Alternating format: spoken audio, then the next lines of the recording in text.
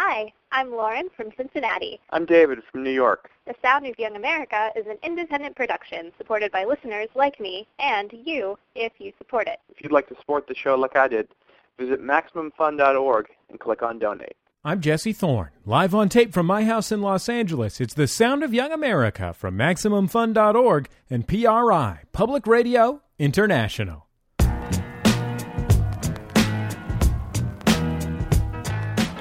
It's the Sound of Young America. I'm Jesse Thorne. My guest, Donal Logue, is an exceptionally accomplished actor. His credits are literally dozens of films and television shows. He was the star of the cult film The Tao of Steve. In fact, he won Best Actor at the Sundance Film Festival for his role.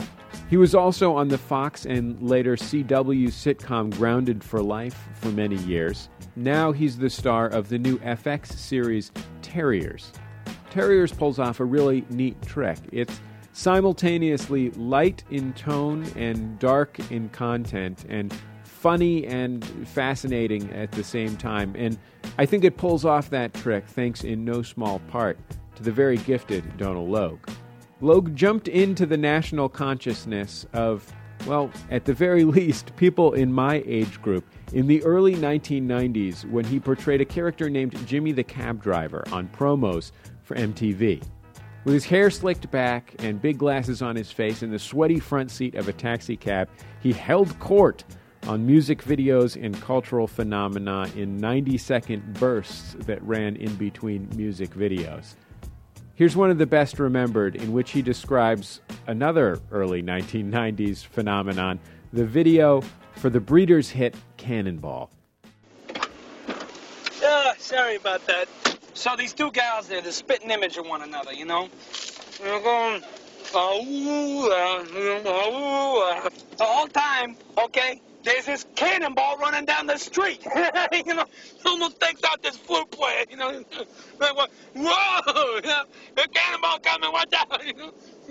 Yeah, people on the street going, gee, what the hell's that? You know, bowling ball? Someone going bowling down the street, something like that.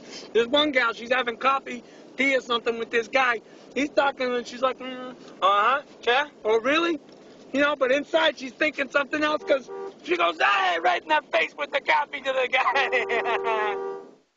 Donal Logue, welcome to the Sound of Young America. Thank you, Jesse. It's great to be here. I was watching Jimmy the Cab Driver videos on YouTube, and it's something that's so small in scale and so kind of epic in sort of contextual importance. You know what I mean? Like, it's like such a thing. I do know what you mean, and it's funny because for those who it is a thing, it's a thing. For those who it isn't, it's completely off their radar 100%. Describe what it is for those for whom it isn't a thing. Well, you know, I mean, the kind of genesis of it was like I had gone to college with these two really smart, funny friends of mine, but ostensibly these two rockers, Jesse Peretz, who was in the Lemonheads, and Clay Tarver, who was in Bullet La Volta, and then Chavez.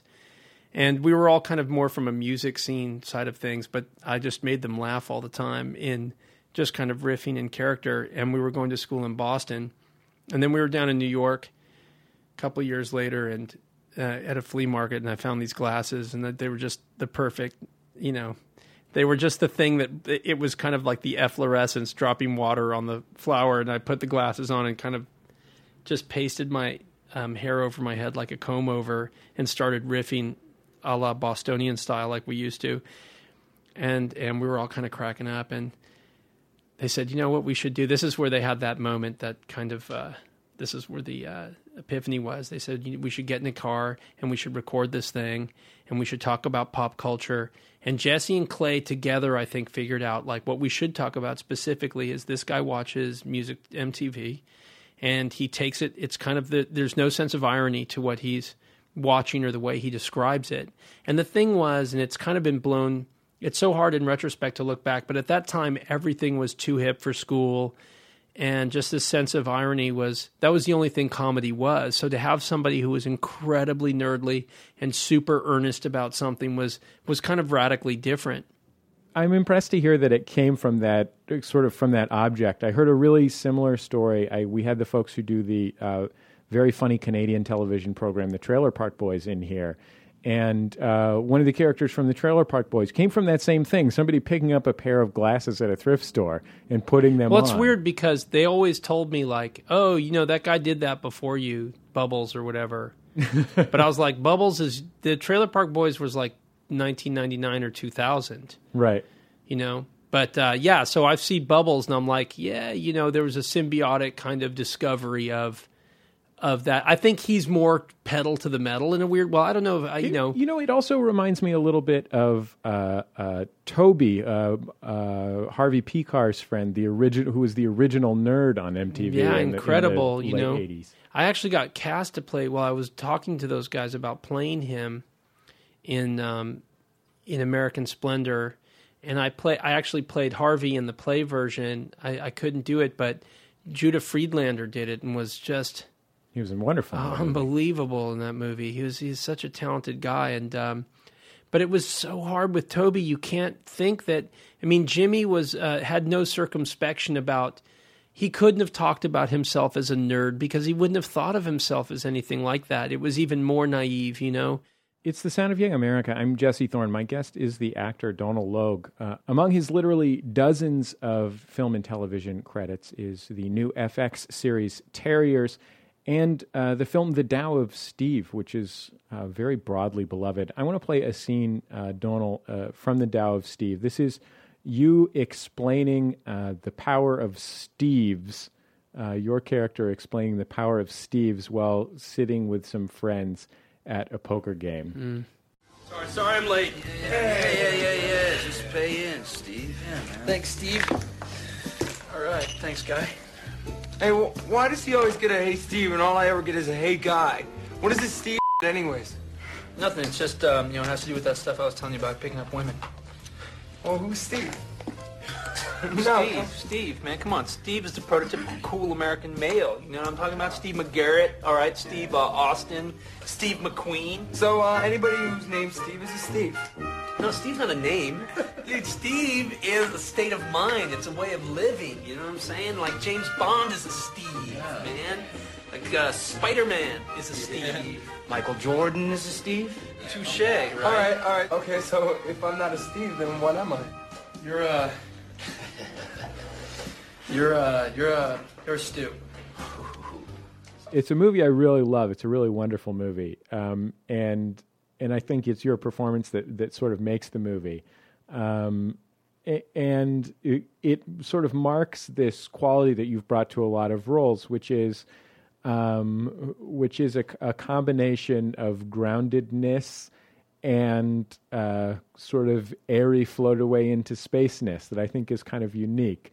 It's the premise of this film is that your character embodies, despite being a little bit schlubby, embodies those qualities that a woman would love to see in a man, which are about not caring and being great.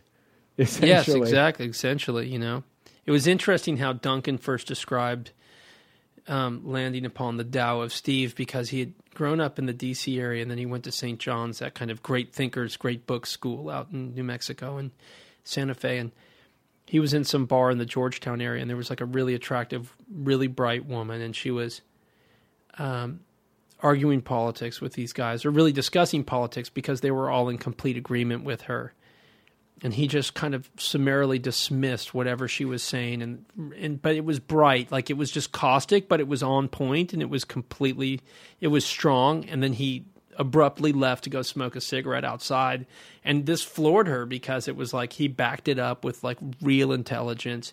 And then he was the one guy that wasn't sycophantically kind of dancing around her, and he was like, oh, that kind of was everything. It was like, be desireless. It was all about the politics, be excellent, be intelligent, be whatever it is that you are, and then be gone and make yourself scarce. And so, because she came out, chasing him out in the parking lot, and I've never actually, I'm sure there's a lot of this that makes a lot of sense and can be applied to many different things in life. I'm a bit, it's like, Duncan, you thought way too much about codifying all this stuff, but it was a fascinating journey, that film, and it just chimed so true with me, and it wasn't smugly one line. It's to this day still, it's remarkable that what you run across. There's the organic quality seems to be missing of just pure thought. The Sound of Young America is supported in part by VG Kids, printers of T-shirts and other merchandise for touring bands, radio stations, websites, festivals, derby girls, record labels, national brands, and all the rabble-rousers, hackers, and entrepreneurs in between. Online at vgkids.com. And Ask Metafilter. Thousands of life's little questions answered. Online at ask.metafilter.com. Do you live in Denver, Colorado, or environs? Well, I've got good news for you. We're having a Max Fun meetup. Teresa and I are going to be in town for the Public Radio Program Directors Conference, and so we're having a meetup on Thursday, September 23rd from 5:30 to 7 p.m. at Sweet Action Ice Cream. You can meet us and meet other Max Funsters from the Denver area, and, I think it'll be a nice time. We'll have some ice cream. From what I understand, these people have Sound of Young America and Jordan Jesse Go bumper stickers on their cash register, so they're true blue fans. Again, if you're in Denver, join us at Sweet Action Ice Cream from 5:30 to 7 p.m. on Thursday, September 23rd. Thursday, September 23rd, 5:30 to 7 for the Max Fun meetup. I hope I'll see you there. If you're in the San Francisco Bay Area, you can join me and my friend Merlin Mann from Make Your Thing. Merlin will be introducing my talk, which is about making independent media in the age of the internet. It includes valuable information like my 12-point system for absolutely 100% guaranteed success. The show is Friday, September 17th at 10 p.m. at the Dark Room Theater on Mission Street. Again, Friday, September 17th at 10 p.m. Tickets are on sale now, and there are very few left. If things sell out, there should be at least a couple of tickets available at the door. You can find more information by going to MaximumFun.org and clicking on Make Your Thing in the right-hand side of the blog under Live Shows.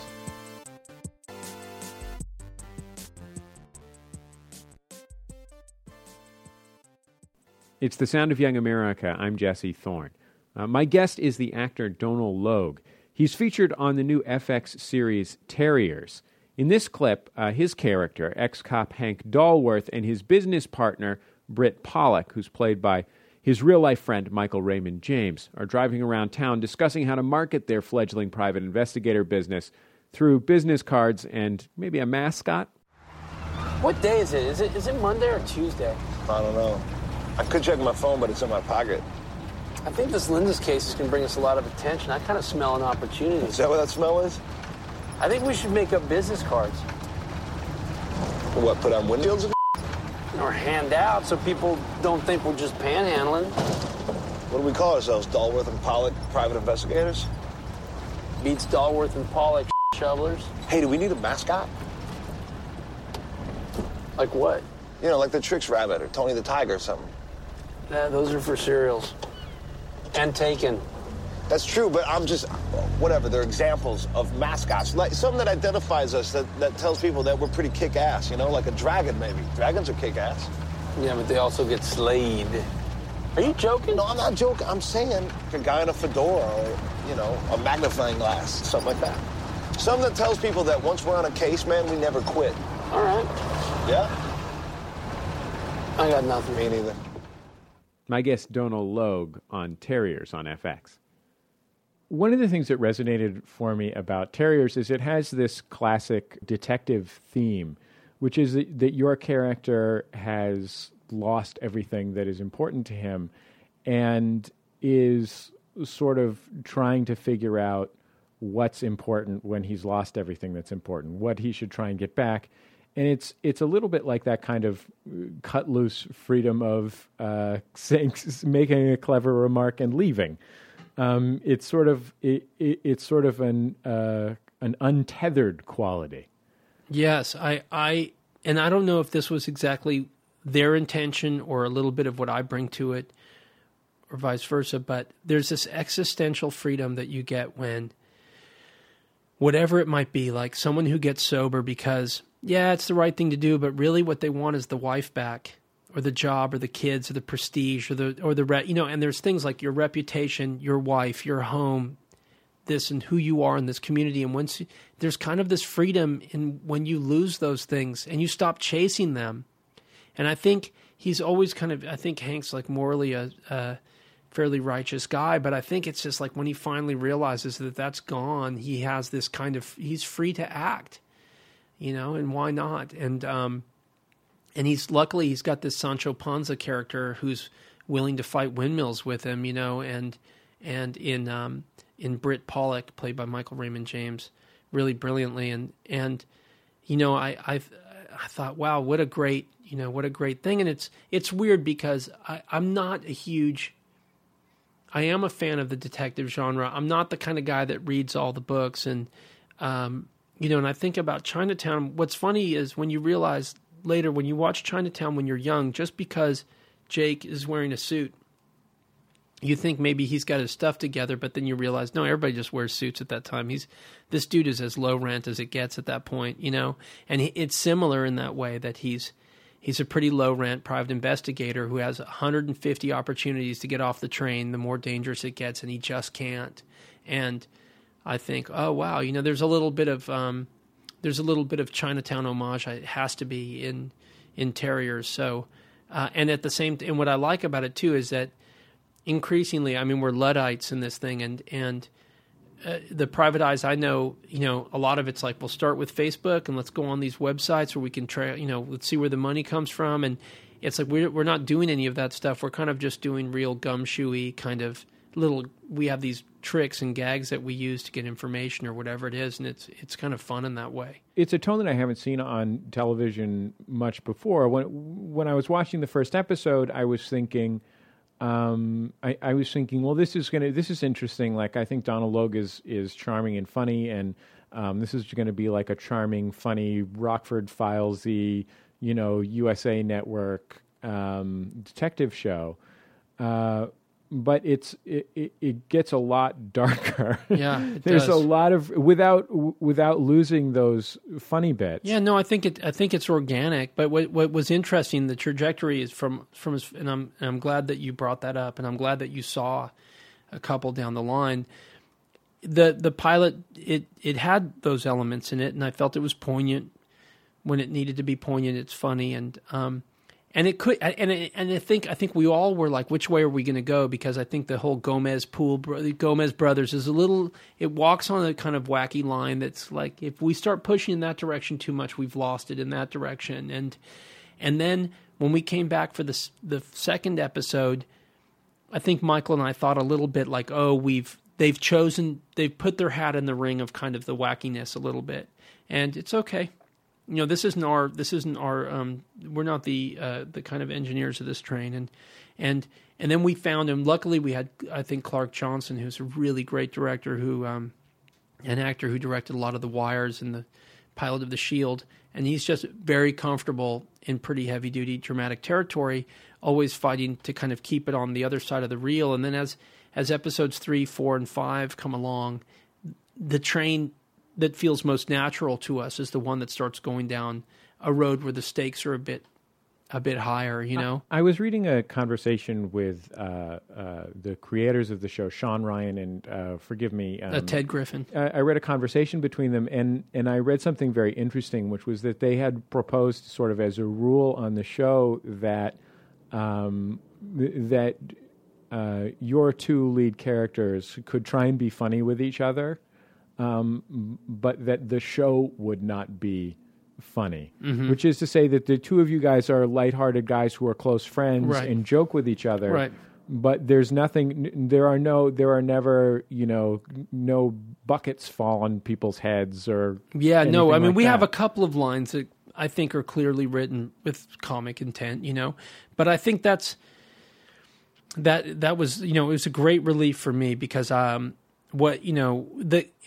it's a weird kind of mixed bag because when I did The Cab Driver, I got established as kind of a funny guy, as kind of one of those guys who ends up on lists where people are like, let him do shows where he's in charge and it's a comedy.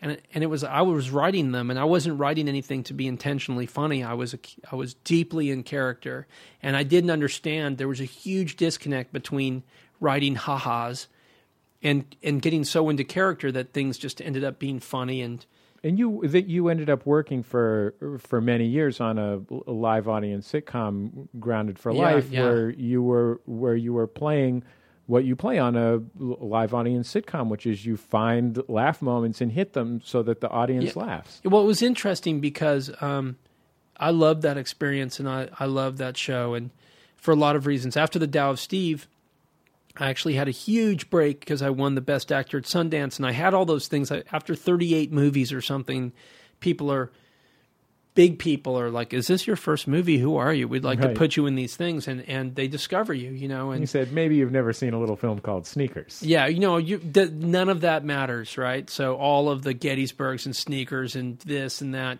And so, but I realized, look, if I'm on the road all the time, I'm never going to be around my children. I got 2 little boys.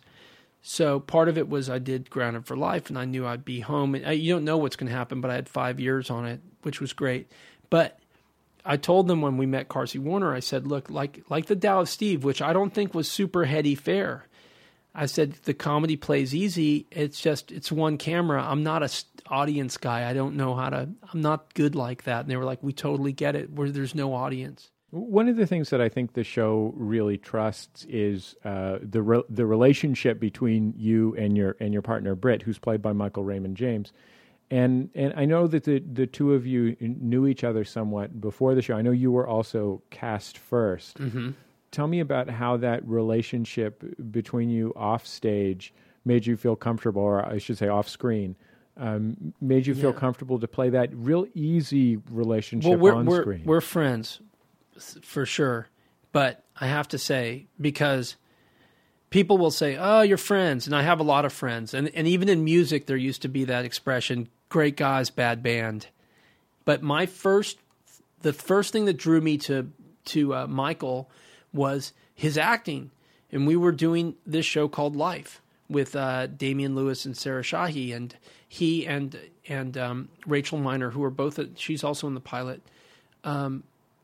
They played this real weird kind of Tex Watson, the 60s couple that was kind of Manson-esque. And I was like, who is this guy? This guy unabashedly, he's an actor. Like, this guy really, it's not indulgent. It's not full of himself. It's just these guys got craft, and he's fascinating kind of character to me. And I was actually hired to adapt Big Sur, the Kerouac novel, as a screenplay, which I did. And at the time, though, I think I had a draft due in a day or two, and we were doing an all-night shoot on Life. So I was kind of in the middle of things, frantically sitting there with Big Sur and going over the script, and he asked me what was going on and what I was up to, and we bonded over this book in a kind of unique way.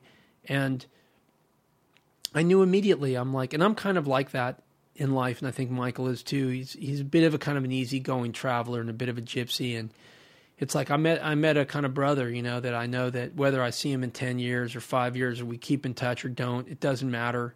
How's the adventure going for you? He's in that core group of people that I hold close to myself and I think about.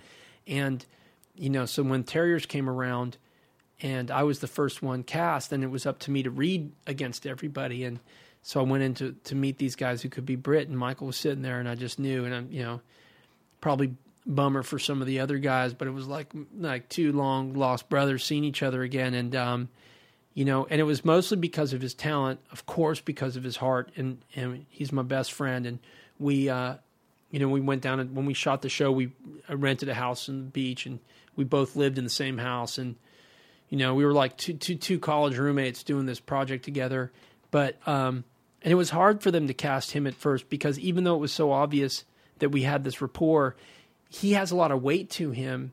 It was really supposed to be like the gravitas of the old curmudgeon-y guy, and then this young, much younger, maybe, like it had to be kind of a broader juxtaposition than there was between Michael and I. In a way, we were almost too centered and close to each other, but you know, he got the part, and thank God, you know, he's a great guy to work with, and he's just a good human being.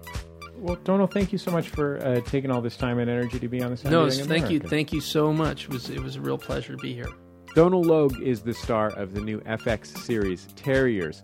It airs Wednesday nights at 10 p.m. That's our time for another Sound of Young America program. I have been your host, Jesse Thorne, America's radio sweetheart. The show produced by Speaking Into Microphones. The show is edited by Nick White, our associate producer, Julia Smith, our intern, Christian Natividad. You can find us online at MaximumFun.org, and you can always email me at jesse@MaximumFun.org. On our website, you'll find not only the free podcast of this program, but our other shows, like our sister comedy programs, Jordan Jesse Go and Stop Podcasting Yourself, and the Casper Hauser Comedy Podcast, and the Coil and Sharp Podcast, for that matter. We've got all kinds of great stuff, absolutely for free, downloadable, and streamable at MaximumFun.org. We'll see you next time, right here on The Sound of Young America. The Sound of Young America is supported in part by Ask Metafilter. Thousands of life's little questions answered. Online at ask.metafilter.com. The Sound of Young America is looking for a fall intern. You have to be in the Los Angeles area and be willing to commit to 15 to 20 hours a week here at the Max Fun office. You'll learn all kinds of cool stuff. You can find more information, including information about how to apply, at MaximumFun.org/internships. MaximumFun.org/internships. Apply as soon as possible.